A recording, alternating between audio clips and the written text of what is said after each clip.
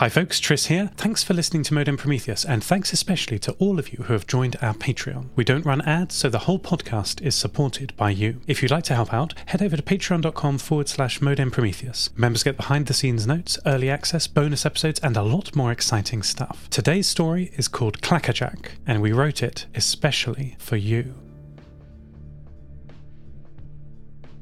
It is 3 weeks after the clocks changed, stealing an hour of Sophie's sleep and swapping it like a ball between dancing cups for warmer evenings, blossom covering pavement cracks, and a hopeful scent of barbecue.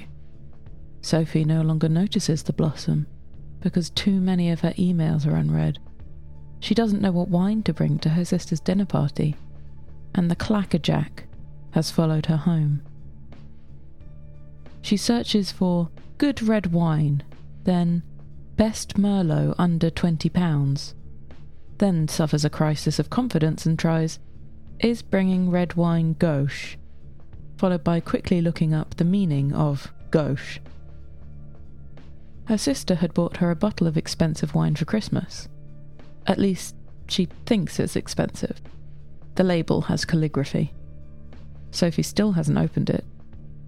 It's special occasion booze, the kind where you think about the times you might drink it rather than ever actually doing so. Maybe she should bring that.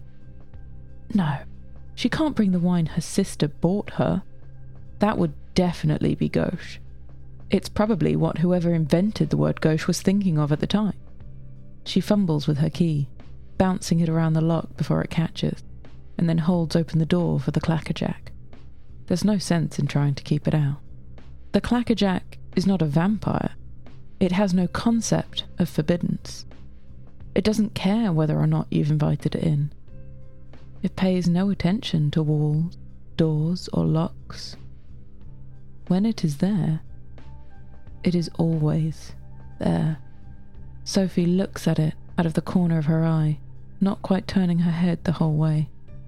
The Clackerjack looks back, silently, with its too thin frame, gaunt, grey face, and eyes that hum with fluorescent light.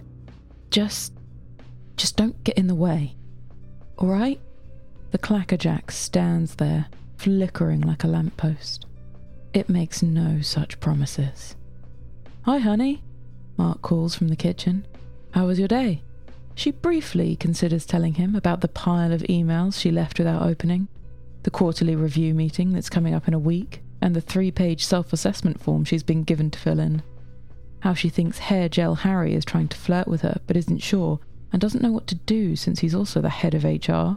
But what she says is, "It was fine," followed by, "Do you think it would be gauche to bring wine on Saturday?" Gauche? I don't know, do you want to bring something else? Oh hell, can you watch the grill? Gemma's trying to eat the philodendron. Sophie watches the sausages brown as her husband places the houseplants out of reach of a 2-year-old. The grill is smoking. The element needs cleaning. And the cupboards are out of style, and the worktop is stained from an ocean of spilled tea delivered one splash at a time. Emma, her sister, has a brand new kitchen. It has granite worktops, an eye-level oven with 18 different programs, a boiling water tap. She shared the photos on the family WhatsApp chat. They made Sophie feel ill. The Clackerjack is stood next to her. It leans close and says, in a voice that echoes with the clicker-clack of a keyboard in an office with no windows, "Your sister can afford these things because she has a better job. She is smart." "I know," Sophie mutters. "She applied herself. She is a doctor. She earns more now than you ever will. You move paper from one box to another and pretend this is worth money." They eat sausages and potato waffles in front of the TV. Mark watches Gemma in her high chair. Katie sits quietly at one end of the sofa. Sophie asks her how school was and gets a shrug and a "fine" in return. The Clackerjack sits on the sofa, one skinny leg crossed over the other. There is a sound like a fax machine, and it withdraws a piece of paper from its pocket, which it hands to Sophie. It is a nutritional profile of the meal, with a D- written in red and ringed 3 times. "Do you think we should try and cook healthier?" Sophie asks Mark when Katie and Gemma are in bed. "I'd love to," Mark says with a tone she recognises as him trying hard not to sound annoyed. "But it's hard enough getting Katie to eat anything as it is. I didn't get back until 4 today either. It's hard to find the time." No, I didn't mean it was your fault." Mark doesn't sound like he is entirely convinced. Sophie tries to change the subject. "Do you think I should go see the guy?" "What? What for?" Everyone knows the guy. The guy can get anything. Angie had been after a promotion for 3 years, and last year she'd finally got bored and gone to see the guy. Now she's the head of business opportunities and has 8 direct reports. If the guy can do that, he can definitely get a nice bottle of wine. "You're not going to the guy for wine," Mark says. "It'd cost far too much." Sophie frowns. It's a fair point. Everything the guy gives you has a price, and the price for Angie was several nights working late with Hair Gel Harry. When they go to bed, the Clackerjack follows and stands in the corner of the room like an interrogator. Sophie cannot sleep. She is too distracted by the light from its fluorescent eyes. Finally it moves, flowing up and under the duvet like mercury, pushing its way between her and Mark. It spoons her, breathing with typewriter drumming into her hair, one hand pressing firmly against her heart.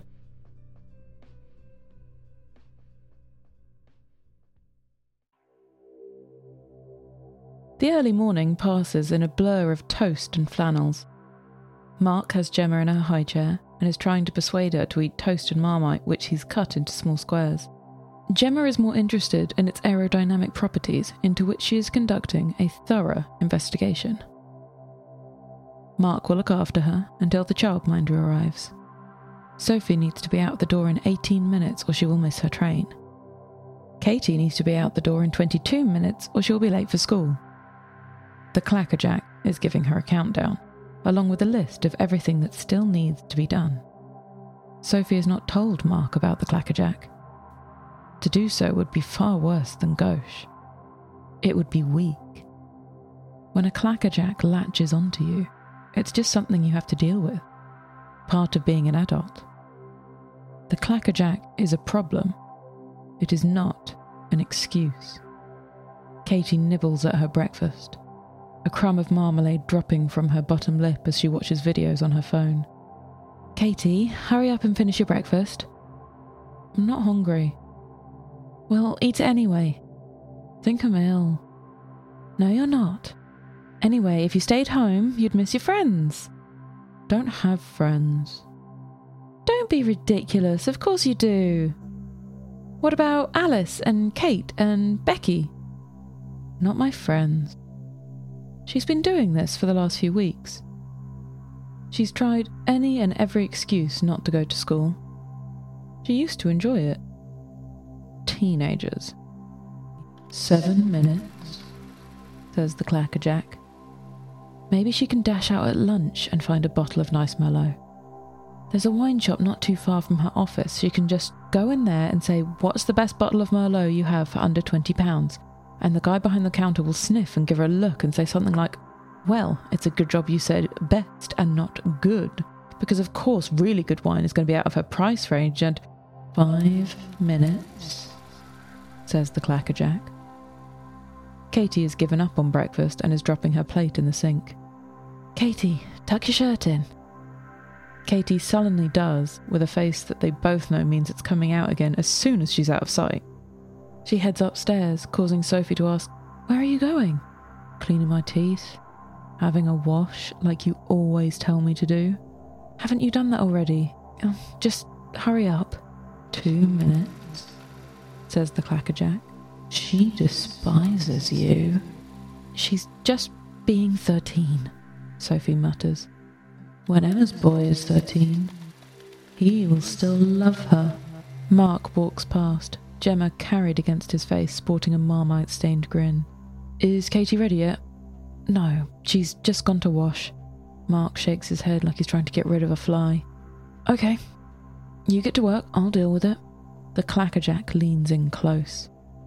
He thinks you're incompetent, it says. And you will not make your train.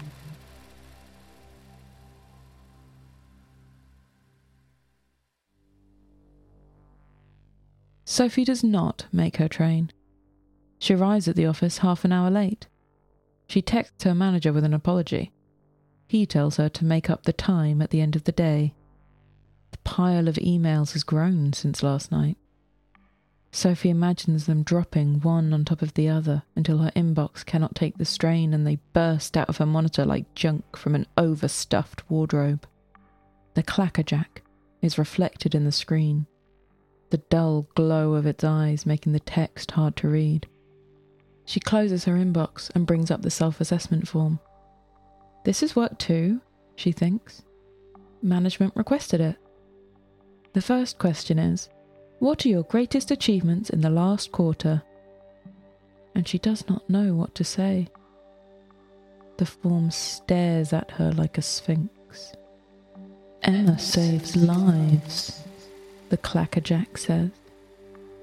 And when she cannot, she watches people die. She deals with this every day. And yet you cannot handle a simple form. Although, it adds, in fairness, that is a question to which you have no reasonable answer. She closes the form, returns to the emails, deals with one. 3 more come in while she's doing so. The Clackerjack, seeing her despair, presents her with a list of all the things she wanted to do when she was 16, which she will now never achieve. It is not real. She knows it is not real. She knows it is psychosis, personification, the god of low-grade insecurity which has latched itself onto her. Something she has unconsciously summoned due to her pathetic inability to cope. None of this makes it easier to stand it hovering over her, without knowing what incantation she did to summon it, and what one would make it disappear. But of course there is no incantation. The only way to deal with the Clackerjack is to push through it. Keep working. Just get through the week.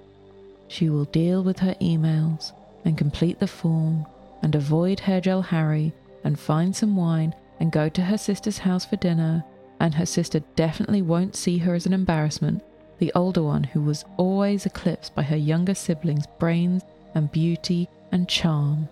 She wonders if everyone has this much trouble banishing their Clackerjacks when they come. At 3:14 p.m, Sophie can take it no more. She goes into the bathroom and finds the Clackerjack there. Of course, it is there. It is everywhere. She makes sure there is no one in any of the stalls, then turns to it and screams, "Leave me alone! Leave me alone! Why won't you leave me alone?" And she beats it on its skinny chest, or tries to, but her hands pass straight through, and instead she strikes her fists on the bathroom wall. The Clackerjack angles its head slightly and says, "You are too emotional."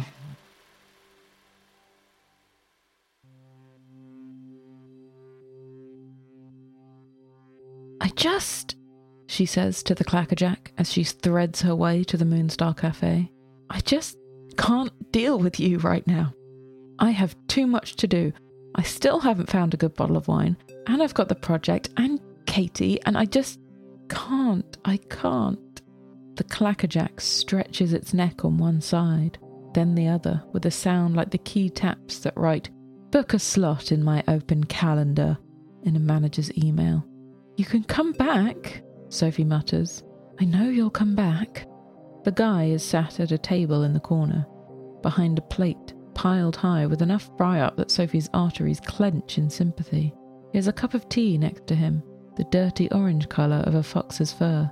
She dawdles in the doorway until he waves her over with a fork-stabbed sausage. He does not pay attention to the Clackerjack, which sits down at a table next to them. "So," he says, "how do you want this to go?" "I've got this thing," Sophie says quietly, like she doesn't want the walls to hear. Even now, when she has specifically come to talk about the Clackerjack, she finds it hard to talk about the Clackerjack. "A thing," the guy says, as if this was a crucial key insight into her situation. "Yeah, and I know it's not there, or it is, but not like I'm seeing it. It's, you've got yourself a Clackerjack," the guy butts in. Sophie's eyes widen. She can't help but look across to where it sits, sharp and grey. "You can see it?" "Oh, honey." The guy smiles as he mops up an egg with a slice of thin white bread. "Everyone can see it." He watches her with those strange magpie blue eyes. "The question is, what do you want to do about it?" "Can you get rid of it?" "I can, but it would be expensive." "How much would it cost?" 5 years from your daughter." Sophie stares at him, and he looks back, head magpie cocked, like he's wondering whether or not to peck out one of her eyes. Eventually she manages, "No, I'm not doing that." "Then what do you want?" "I want..." Sophie looks at the Clackerjack. "I want to feel normal." "Well, that is rather simpler." The guy waves to the waitress, who brings over another cup of fox-coloured tea. He fishes in his pocket, pulls out a small brown bottle, from which he shakes out a pair of red and yellow pills. They rattle on the table like dice, gambler's choice. Sophie hesitates briefly, but downs them with a mouthful of tea. She looks over to the Clackerjack, which is still sitting there. "Give it time," the guy says. Sophie nods. "Thank you." Give that time, too. And really, Sophie should have foreseen what was coming next. A wish never gives you what you want, only what you said you wanted. And so, on her walk home, Sophie sees just how normal she is. She sees that everyone is being followed by a Clackerjack, some gaunt and thin, some fat and waddling, some with claws, and some with teeth, and some wrapped around necks. She gets home and sees Mark trying to ignore a red-haired woman with far too large eyes, at least 9 feet tall, its back bent in an impossible hoop so it can whisper ceaselessly in his ear. She sees his head shake as he tries to push it away. Katie is followed by her friend Alice, an impossibly beautiful version of Alice, wearing a constant sneer. Sophie reaches out on instinct to grip its shoulder and pull it away, and both she and it are shocked when her hand connects. Katie's Clackerjack looks at her, and Sophie looks back, but she doesn't know what to do and so lets it go, and it follows Katie into her room. Sophie's Clackerjack laughs, a dusty tapping sound.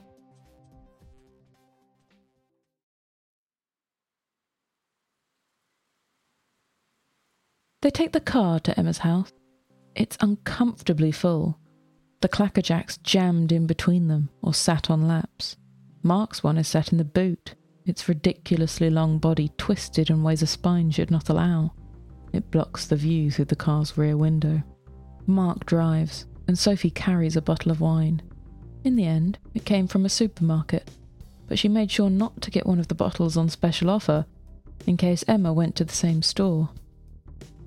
Emma greets them at the door, broad smile and flawless makeup. Something seems weird about her, but Sophie can't quite work out what it is. Maybe her smile is a bit too forced, her expression a bit too brittle. But of course it would be. Emma wouldn't have someone like her around normally. It's just because she's family. "Hi," Emma says.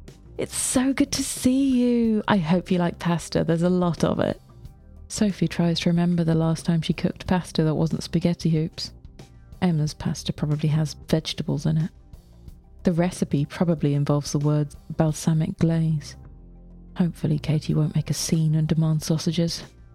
Sophie hands over the wine with an external smile and an internal wince. But Emma says, "Oh, how nice, that looks lovely," and she's very good at this because it looks like she means it. Emma dashes off upstairs and leaves her husband Matthew to entertain them, pour drinks. She returns a few minutes later and makes small talk with Sophie in the kitchen as she finishes the balsamic glaze and fries impossibly thin ham in a heavy based pan. "It's a Le Creuset," Emma says. "Don't tell Matthew, but if the house burns down, I'm saving this before him." "It must have cost a lot," Sophie says. "Oh yes, but it'll last, you know. Worth it in the long run." And this is the point Sophie notices what is weird about Emma. She has no Clackerjack. Nothing stands over her explaining how she is a disappointment. Nothing whispers a litany of failures in her ear. And yet she looks at any minute like she might shatter, scattering the floor with perfectly cut glass, shards of a smile, a glitter of skin. They eat almost on time. Matthew pours Sophie's wine into several glasses, orange juice for the kids. Katie is offered wine, but makes a face. She's eating the vegetables, though. She doesn't at home. Emma heads upstairs once more during dinner. She comes back red-eyed, but still smiling. "Okay, dessert?" Dessert is a tiramisu, which Sophie's Clackerjack informs her is clearly homemade. Not the supermarket own brand she'd end up serving. Emma picks at hers, makes a joke with Katie and small talk with Mark before she's upstairs again. This time, Sophie follows. Their bedroom door is open a crack, and through it she can see Emma, leaning her weight against a wardrobe whose door is rattling violently. "No, please, just a few hours," she's saying. "Just a few hours, and then you can come out, but I just can't have you here now. I just can't." The door rattles once more and stops. Emma relaxes, but is then thrown backwards as the door bursts open and her Clackerjack stomps out. It's a huge one. A twisted column of hydra necks, one with a face that isn't quite Matthew's, one with a face that isn't quite their mother's, and one with a face that isn't quite hers. She sees Matthew's face tell Emma he's only with her out of habit. It's obvious how much more attractive he finds Sophie. She sees her mother's face say it doesn't matter how much Emma accomplishes, she will always be the unwanted accident. She sees her own face ask if Emma's noticed how well behaved Katie and Gemma are, and say she's neglecting her own child, she's a terrible mother. And Emma mutters, I know. Sophie backs away from the door and heads to the kitchen. The Le Creuset pan is still sat on the hob, damp with oil and reassuringly heavy. She picks it up and makes her way back to Emma's room, where her Clackerjack has her cornered on the bed. Emma looks up, confused, as Sophie enters. Emma's Clackerjack does not, which makes it easier for Sophie to smack it in not quite mother's face. "Never!" she yells, smacking the thing with each word for emphasis. "Ever say anything like that to her again!" Emma's Clackerjack lies in a bloody heap on the floor. It isn't dead. These things do not live and die as you and I might understand the terms, but it looks very much like it wants to be. It slinks away to cower in the bottom of the wardrobe.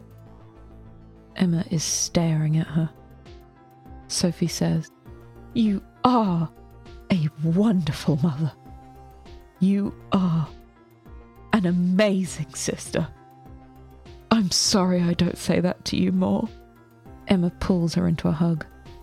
Did you have one of them too? Sophie shudders. Her Clackerjack is stood in the doorway, baleful fluorescent gaze on them. She wonders how it will convince her that this was a terrible thing to do. She sighs. I still do. It spent the day telling me how I'll never measure up to you. How you only talk to me out of pity. How you'll always be the favourite daughter. You know the drill. It's over there right now. Emma glances to the doorway on instinct and her eyes go wide. Oh my God. Oh my God. Sophie looks at her. You can see it. I couldn't, but now you've told me about it, it's just so obvious. She walks a few steps towards the Clackerjack and reaches out a hand. The Clackerjack takes a step backward. Emma's eyes narrow, and she reaches her hand behind her. Sis, give me that pan.